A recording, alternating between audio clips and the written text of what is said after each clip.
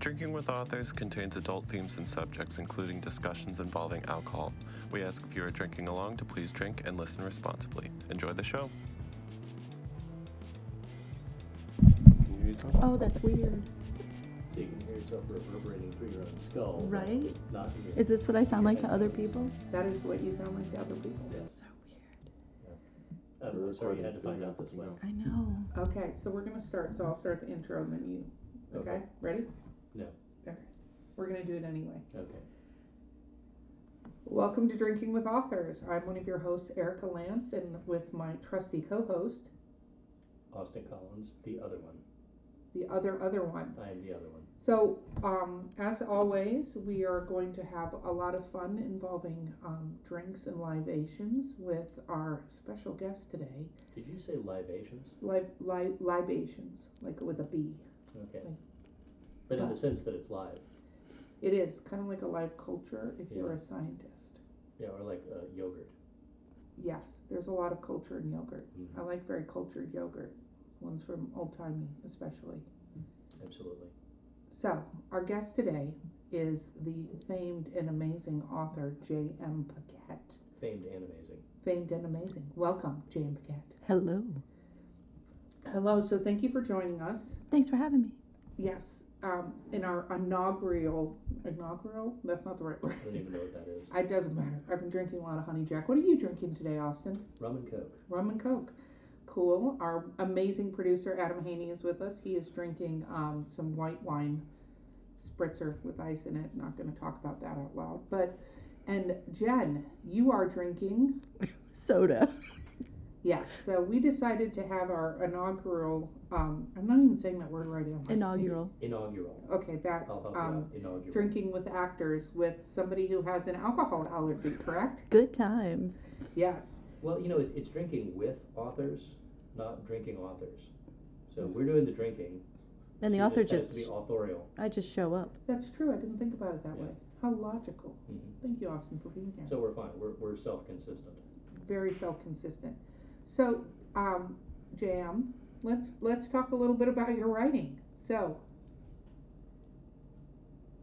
you're just gonna... Do you ask me questions? I'm going to ask you Okay, questions. I don't know how this works. But, no, that's fine. No, I think she should start with her elevator pitch. Yes, what is your elevator pitch? That I write cheesy romance novels with vampires. That is a good elevator pitch. That's where it's at. Do they sparkle is the question? No, they do not. Okay. But I love Twilight in my soul, so it's fine. So we have a couple of your books actually sitting here on the table. You want to tell us about them? Okay, so the first one is Cloudens Ring, and that's the beginning of the story of Hannah, who's a vampire, born a vampire, not turned into a vampire, and it's a romance novel, so it has a happy ending. And then the second one is Solin's Body, because it's not done there, and then it gets real, and it doesn't have a happy ending. Awesome. Spoilers. So what inspired Cloudens Ring? Oh, I'm a D&D nerd, and many years ago, I played in a campaign where we rolled on a random table for effects to see what kind of quirks our characters had, and my lovely DM, Jim, had one of the options was vampire, and that's what I rolled. So I was like, all right, well, what is a D&D vampire?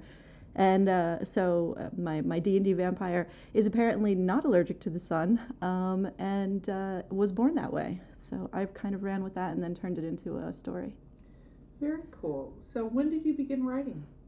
This, probably 10 years ago. That was when we played. It was 10 years ago. Yeah, okay. You were there. I'm saying that because I actually was in that campaign and have been written into this book in not the most flattering way. You are one of the best characters. You're Lyra. You're the voice of reason, which is terrifying. That is true. So when did you start writing overall? Oh, when I was little. I got a typewriter when I was like 7, and I just started typing. And then I'm old, so our first computer was an IBM PC Junior writing assistant with the blue screen and the white letters, and I started writing on that. What kind of stuff did you start writing? Oh, cheesy fantasy stuff. Really bad, like teen angst. Always romance, because that's what I read, so that's what I write. Very cool. And so when you actually, so is Cloudens Ring your first published work? Yes. Very I've got short stories other than that, but this is my first book. Very cool. And it's a 3-part series? Mm-hmm. So tell us a little bit about your characters. Okay, well, the main character is Hannah, and she's the vampire, and she basically leaves home because she finds out a big, deep, dark secret about her history, and then she has to leave, and it's what happens to her when she, like, explores the world around her. And to be honest, she's kind of a jerk at the beginning because she doesn't really know a whole lot about the world around her, and then she slowly figures it out, and by meeting other people and learning about their lives, she grows and falls in love because, you know, Who did she fall in love with? with the other main character, who is an elf named Rory. And I named him Rory long before Doctor Who had a cool Rory. I just want to point that out. He had the name Rory from the very beginning. I know. So he's an elf, so his name is something ridiculous, like Roran Valranus. And I was like, oh, that's a mouthful. So Rory it is. So he is the elf, and you find out he's got this long, sordid history and has been sort of wandering around looking for meaning. And then he's like, oh, interesting little redheaded girl. I'll spend some time with you.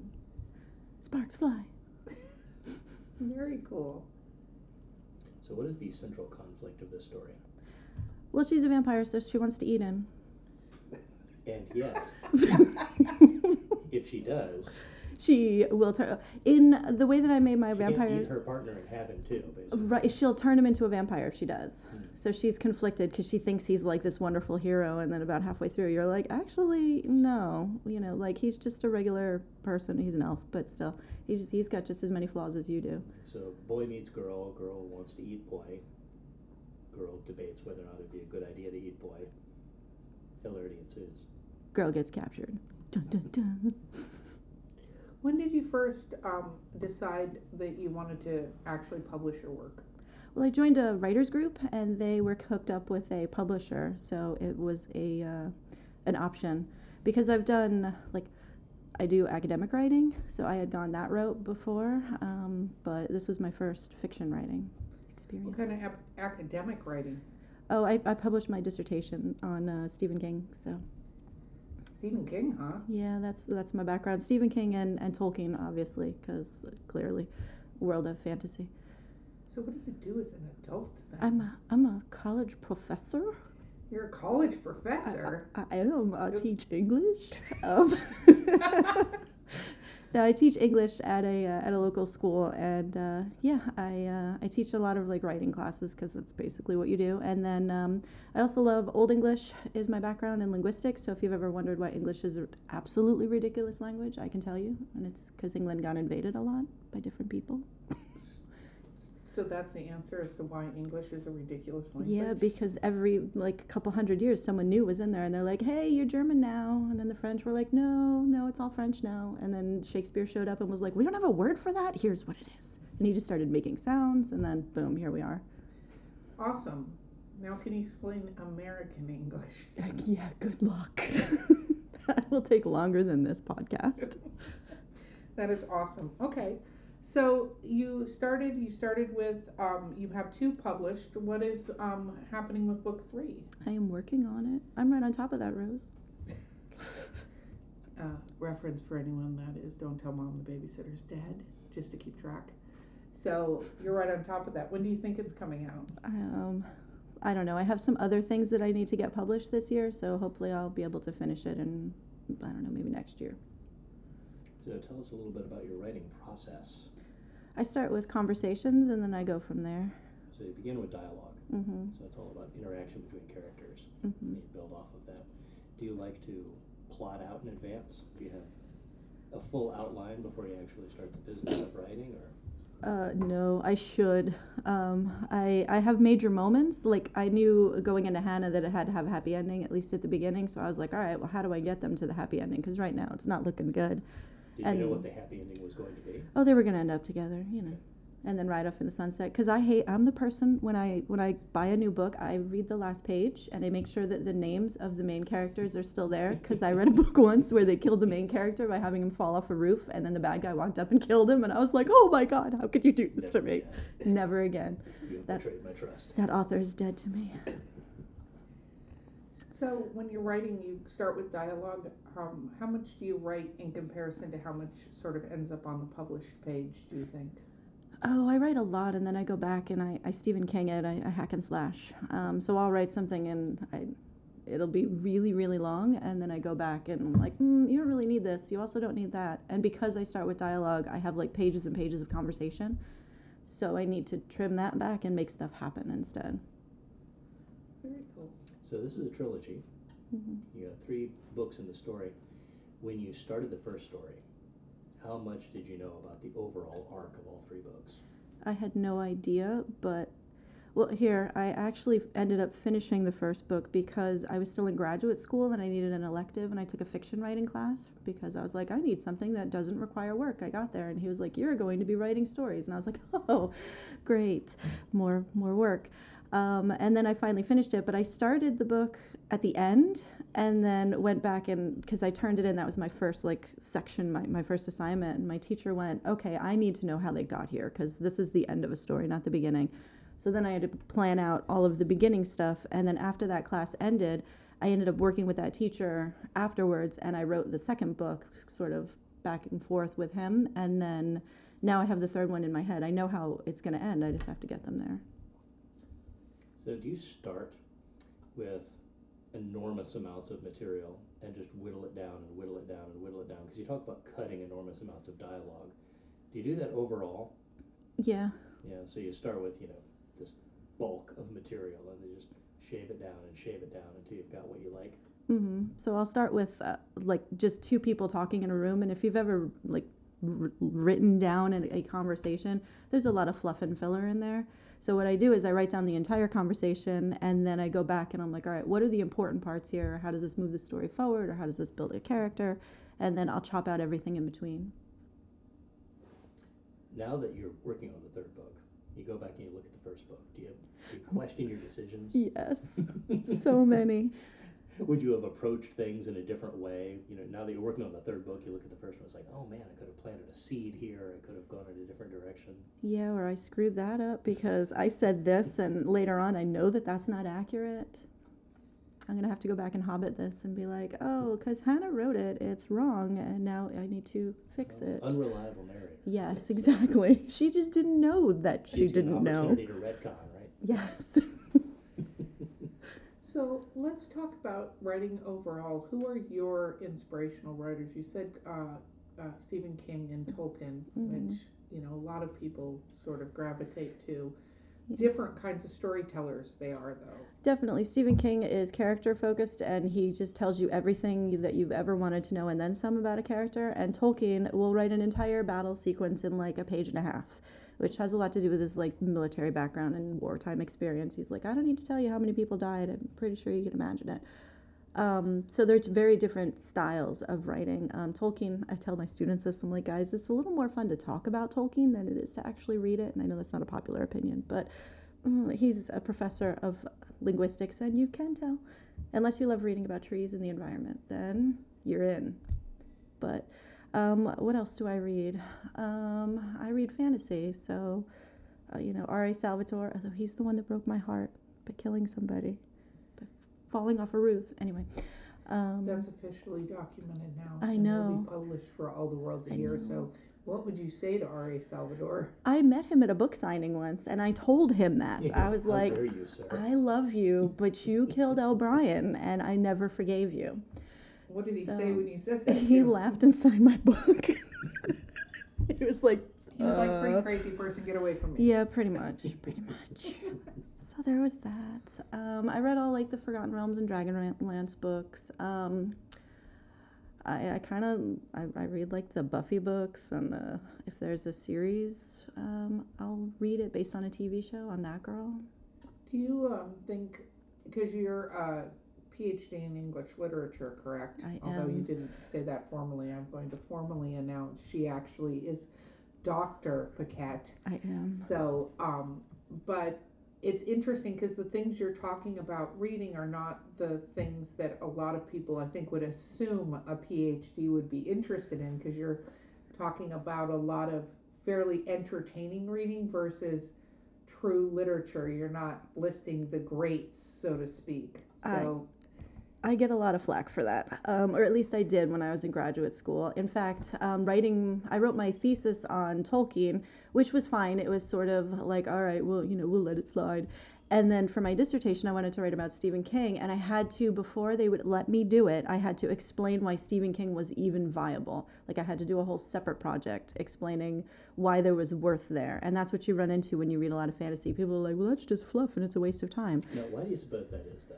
Well- That's a really interesting question, right? Culturally, why is it that we put more weight on certain genres and certain styles than others? Well, because fantasy is like the redheaded stepchild of literature, and I don't know, I'm going to steal Tolkien here because I think he explained it really well. We have this idea that if you read fantasy, it's called escapist literature because you're escaping from the world because somehow you can't deal with the world. And he says it's not that. Like he phrases it two ways. He says there's the flight of the deserter versus the escape of the prisoner. And the idea is if you say, oh, you just read fantasy or romance novels because you can't handle the real world, you are saying it is the flight of the deserter, like you are running away from an obligation or a duty that you have. Whereas he says it's not like that because the real world is like a prison because Tolkien's super Catholic, fallen world, you know. So we live in a world that is imperfect in a lot of ways, and the only way to deal with that is to escape somehow to something beyond. And that's what fantasy gives you, is a way of going beyond your everyday experiences. And he also talks about how through that experience of going beyond, you also manage to recover the things in the real world that you should be appreciating that you've forgotten about. Like you never appreciate your bed more than when you're with Frodo in Mordor and he's complaining about sleeping on rocks. And you're like, oh man, you know what's awesome is that I get to sleep in a bed tonight. So fantasy does that. I think it brings you like above and beyond and out of the world so that you can appreciate the world itself. Awesome. I'm going to make him cut this, but you have to put your hands down, my friend, because you're making noise in front of the mic, and I love you. I'm sorry. It's okay. That's fine. No, it's not I'm your fault. gesturing. There's a lot of gesturing. You can do a lot of gesturing. It's just nobody can see it. So, well, you know what's interesting? I was thinking about this before you came, and we were talking about writing the principle of a simple story. So we were actually talking about how they're making a new Bill and Ted's movie, and what did you call it, Austin? The idiot. The idiot plot. The idiot plot is the concept that the story doesn't work unless the major characters are stupid. Are we saying that the average reader is... Not that the story itself is stupid. Lots of stories are stupid, but this is a story that doesn't work unless the major characters are stupid. Like Bill and Ted, for example. That movie would not be entertaining if the two major characters were science nerds. That would be an insufferably boring movie because they would just talk the whole time about the space-time continuum, right? But because they're both idiots, it's funny and it's watchable and it has enduring appeal, right? And my other favorite example is the Indecent Proposal. Yeah, Indecent Proposal. That is a movie that should have lasted 5 minutes. So Robert Redford comes along and says, "Can I sleep with your wife for $1 million?" Okay. An intelligent person would either say, yeah, $1 million? Sure. Okay, yeah. You want to Knock use it my out, room? tap one for me. Yeah. Or, no, absolutely not. Go away. Okay, the movie's over. But they somehow managed to pad this out to almost 2 hours. It's about his conflict. Yeah, exactly. But I mean, where's the conflict, ultimately? It's because the characters don't really know, right? Do they love one another or do they love money more?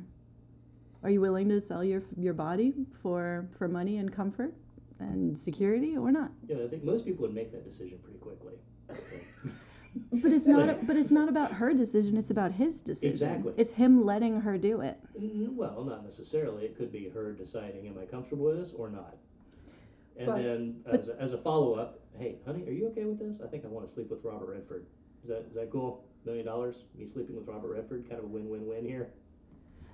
I would like to vote yes if that's an option. But my question based on that goes back to, you talk about like Tolkien or George R.R. Martin, which I know inspires anger among many because he can't finish his book series.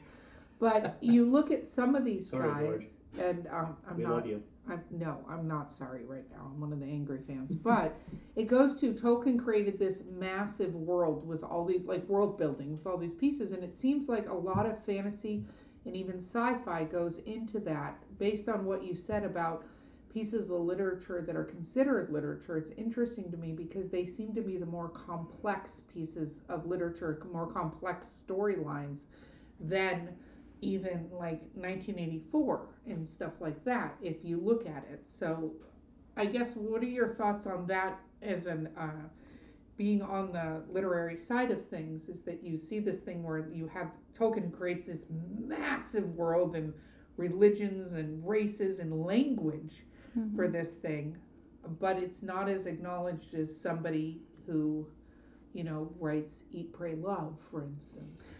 Well, I don't know that Eat, Pray, Love would qualify as literary. I read it, and it's okay. It's not my favorite. She annoyed me. That's really what it was. So to try and read it from a literary perspective, like, yes, it's great because it shows other cultures, and she changes, and that's wonderful, but she changes by falling in love, which is a romance novel, not a self-help novel. But anyway, this idea that you have to have a complex world in a fantasy novel is from Tolkien, but Tolkien's not the first person to do that. He takes that from all of fantasy before him. I think fantasy has to try harder to be taken seriously, so because people are like, oh, well, it's fantasy, it's escapist, so you try even more to make your world believable and realistic. So I forgot where I was going with this. That's okay. I want to point out she hasn't been drinking. Yeah, that's true. She We has have, not. she has so not, there's so- sort of an asymmetry going on here. But I Very- do want to bounce off of that since we're on the subject, if you don't mind, because when Tolkien is doing his world building, he's not reading high fantasy, because high fantasy didn't really exist before Tolkien. He sort of invented the genre.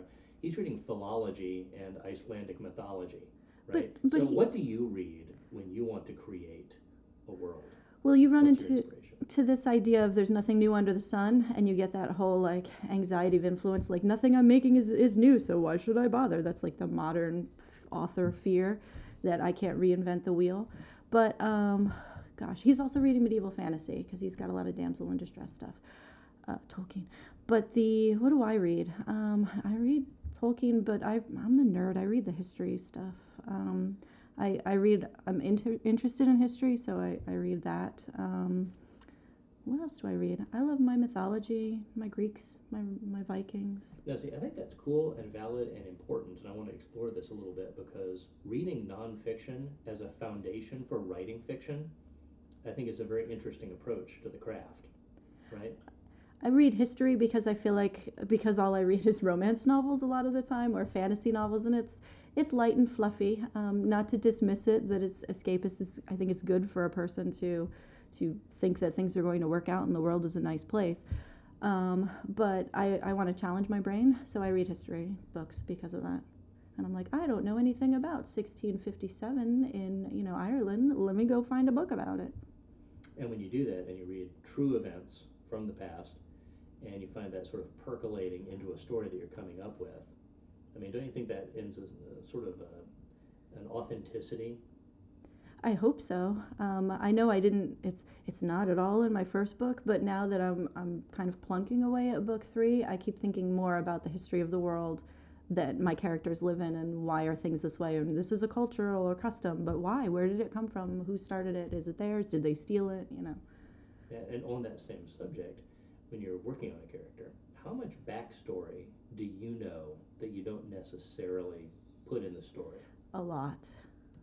So, I mean, give me an example of something that you build into the background of a character that the reader doesn't need to know, but you need to know because you're figuring out the trajectory of this character.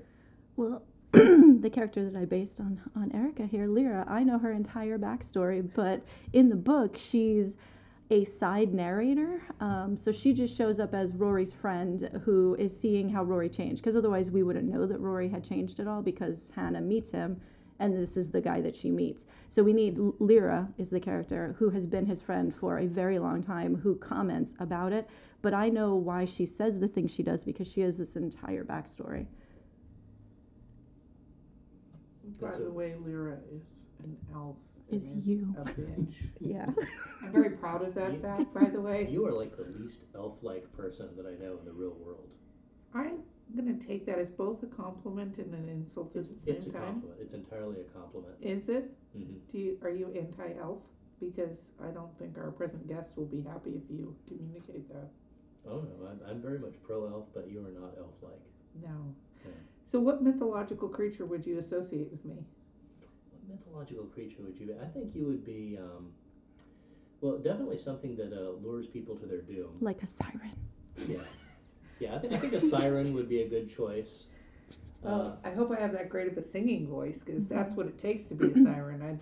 I mean, I think Kelly Clarkson will take me out in 2.5 seconds.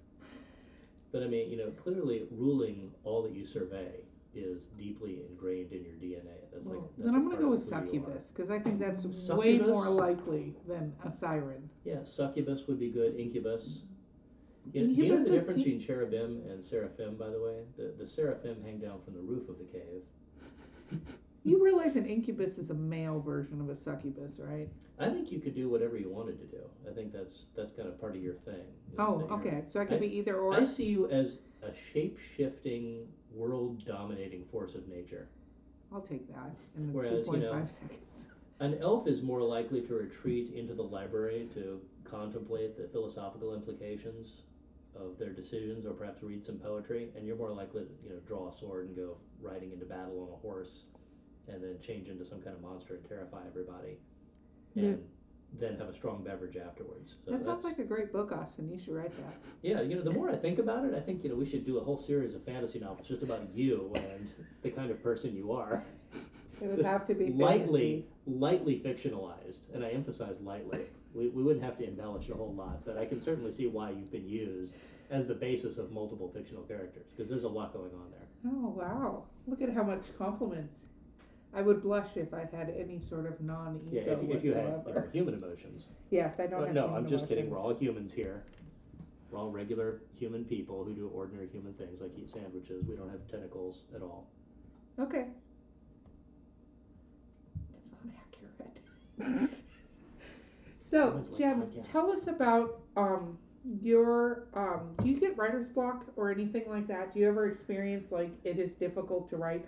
And I know a lot of writers, I'm going to preface, say writer's block, but I sometimes feel like it's not, I can't envision the story, but it's I can't get my crap together to actually go write the story that I'm envisioning. So talk to us about writer's block. My writer's block is an issue of time management, because I'm busy and I have a small child and a family and obligations. So finding time to write is hard. I started this new thing, which is super effective actually, where I make myself write for at least 20 minutes every day.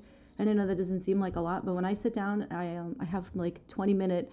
I'm so lazy. I put on YouTube and I'm like 20-minute music blocks, and then I just click like whichever one pops up first. So I get to listen to delightfully different types of music for a period of 20 minutes, and I write, and that's all I do. And like my husband has learned, like, don't ask Jen questions in the 20-minute, like she'll be done in a little bit, and then talk to her later. So that has helped me get over it. But my writer's block isn't that I don't know what's going to happen or where it's going. I usually figure out my plot lines and what's going to happen next. I do that while I'm driving because my commute is kind of long. So I'm always in my brain. I know where it's going. So, besides this 20-minute rule, what advice would you give people who are aspiring authors and stuff? It's cute if you can do this full time, and I know some people that are able to, whether they're a house person or, because that could be male or female, or have a life that they can set up that they can do this as a job. But what advice would you give to people who can't and have to have like a real job and a real family to be able to put forth their artwork? Just don't give up on it. Keep working on it. Even if you only do it in fits and starts. Like, I spent 5 minutes on it today. Okay, that's good. That's 5 more minutes that you've worked on it in some fundamental way. Is there any writing you find difficult? Like, do you go down a path with a story and then end up like chucking the whole entire thing out the window? I chuck huge chunks of conversations where I'll have characters in a room and then I'm like, oh, what would they say to each other? And they have rambling conversations, which I think echo like the conversations I have in my life where we meander from topic to topic, and then I go back and I'm like, can't use that. That's not going to work. Maybe save that for somebody else later on. And I break those down. Do you actually ever experience writer's block? Like Well- true writer's block? Like you hit a point where you're like, I have absolutely no idea what's happening right now. No, I get, like, my brain will be tired if I spent the day grading papers and then I sit down and I'm like, oh, static. But I don't know that that's writer's block. Like, I always know I have words and I can put them down. It's more of me fighting my laziness, which, my laziness is sort of a running theme in my life. I have a bet with a friend of mine that if I don't write every day, I have to take the stairs at work. I cannot take the elevator. My office is on the 3rd floor, and my classes are on the 2nd floor, which means that I go up and down and up and down and up and down all the time. So if I don't write the night before, then I have to take the stairs, and that's awful. So every night when I'm like, oh, I'm just going to go to bed, I'm like, no, you want to take the elevator tomorrow. So. Now, is this on the honor system?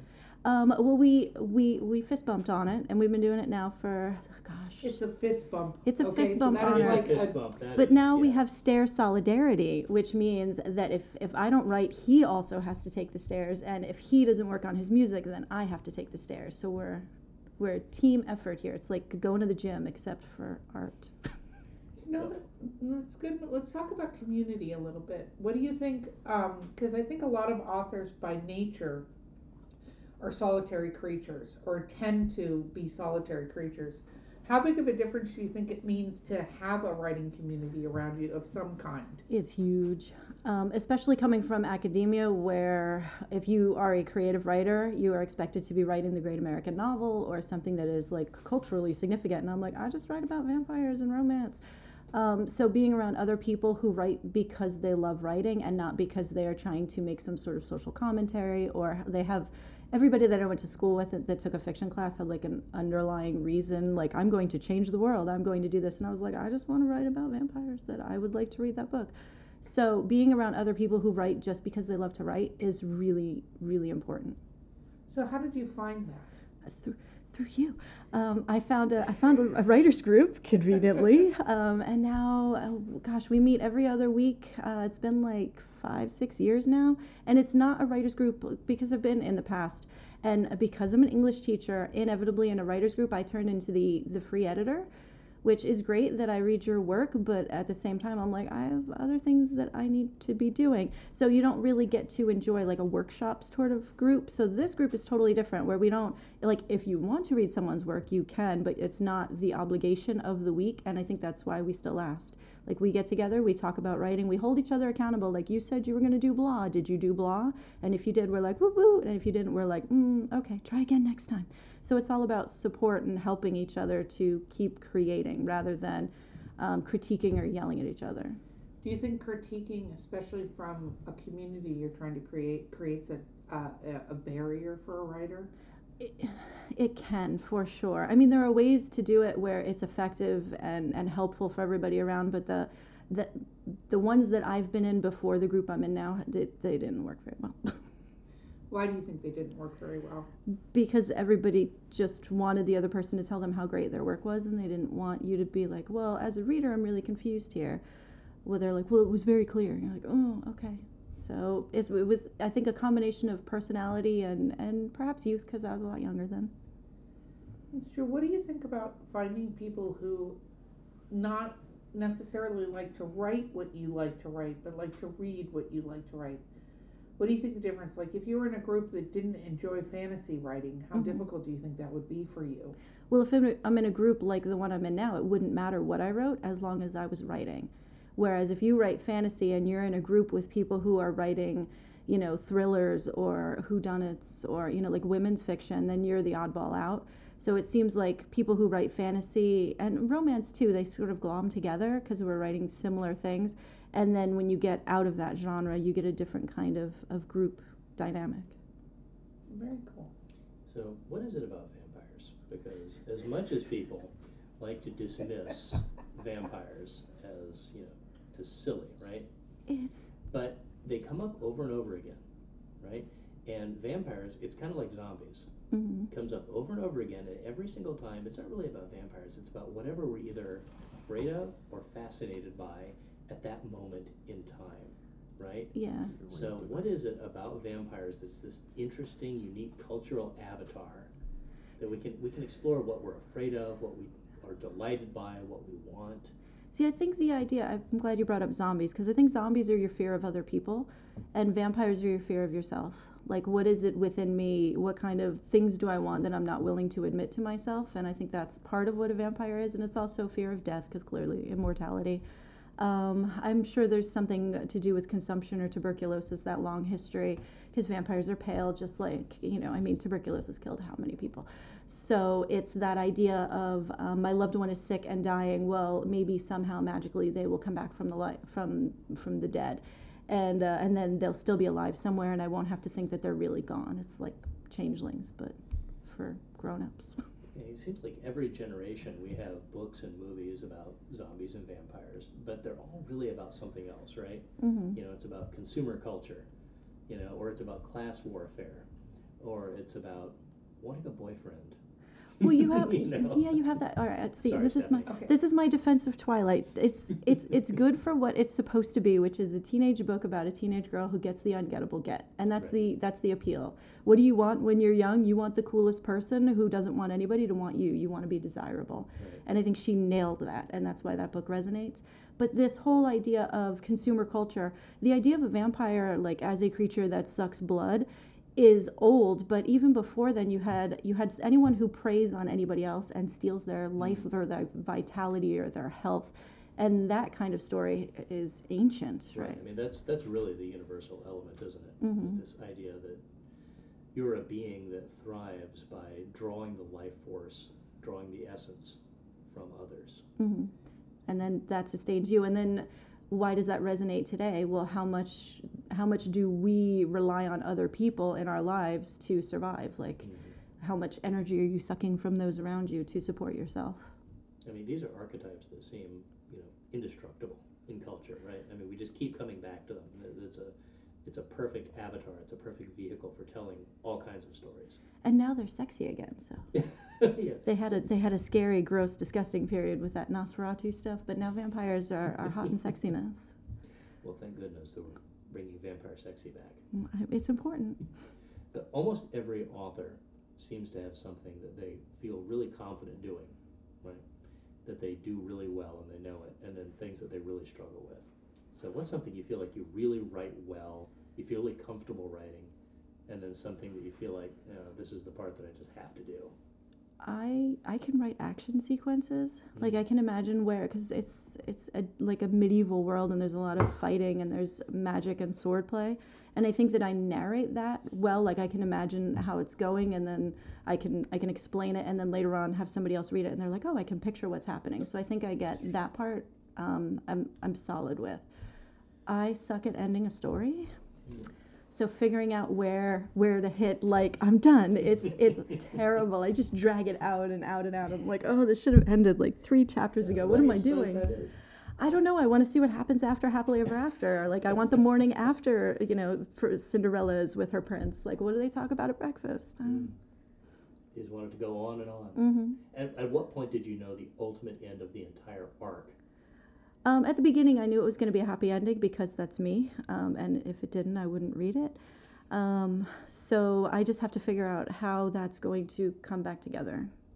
Like, I don't know, spoiler, but the end of the second book doesn't end well. It's the Empire Strikes Back ending. Right. So everything's fractured. So how do You you gotta have how do you the rebuild cliffhanger. that? Yeah. How do you reconnect after everything that's happened? So how do you deal with what happens after Happily Ever After? How do you incorporate that into the story? Do you like to plant seeds, or like, this is where this is going to be? I do. I also I'm playing in a world that features in a lot of my other stories. So in a short story, I may bring back a character, like Haganasti is a character in Hannah, but he shows up periodically in other places. So I'll sprinkle characters who know about or maybe are like personally know the other person, so you can kind of see like catching up. What are you doing lately?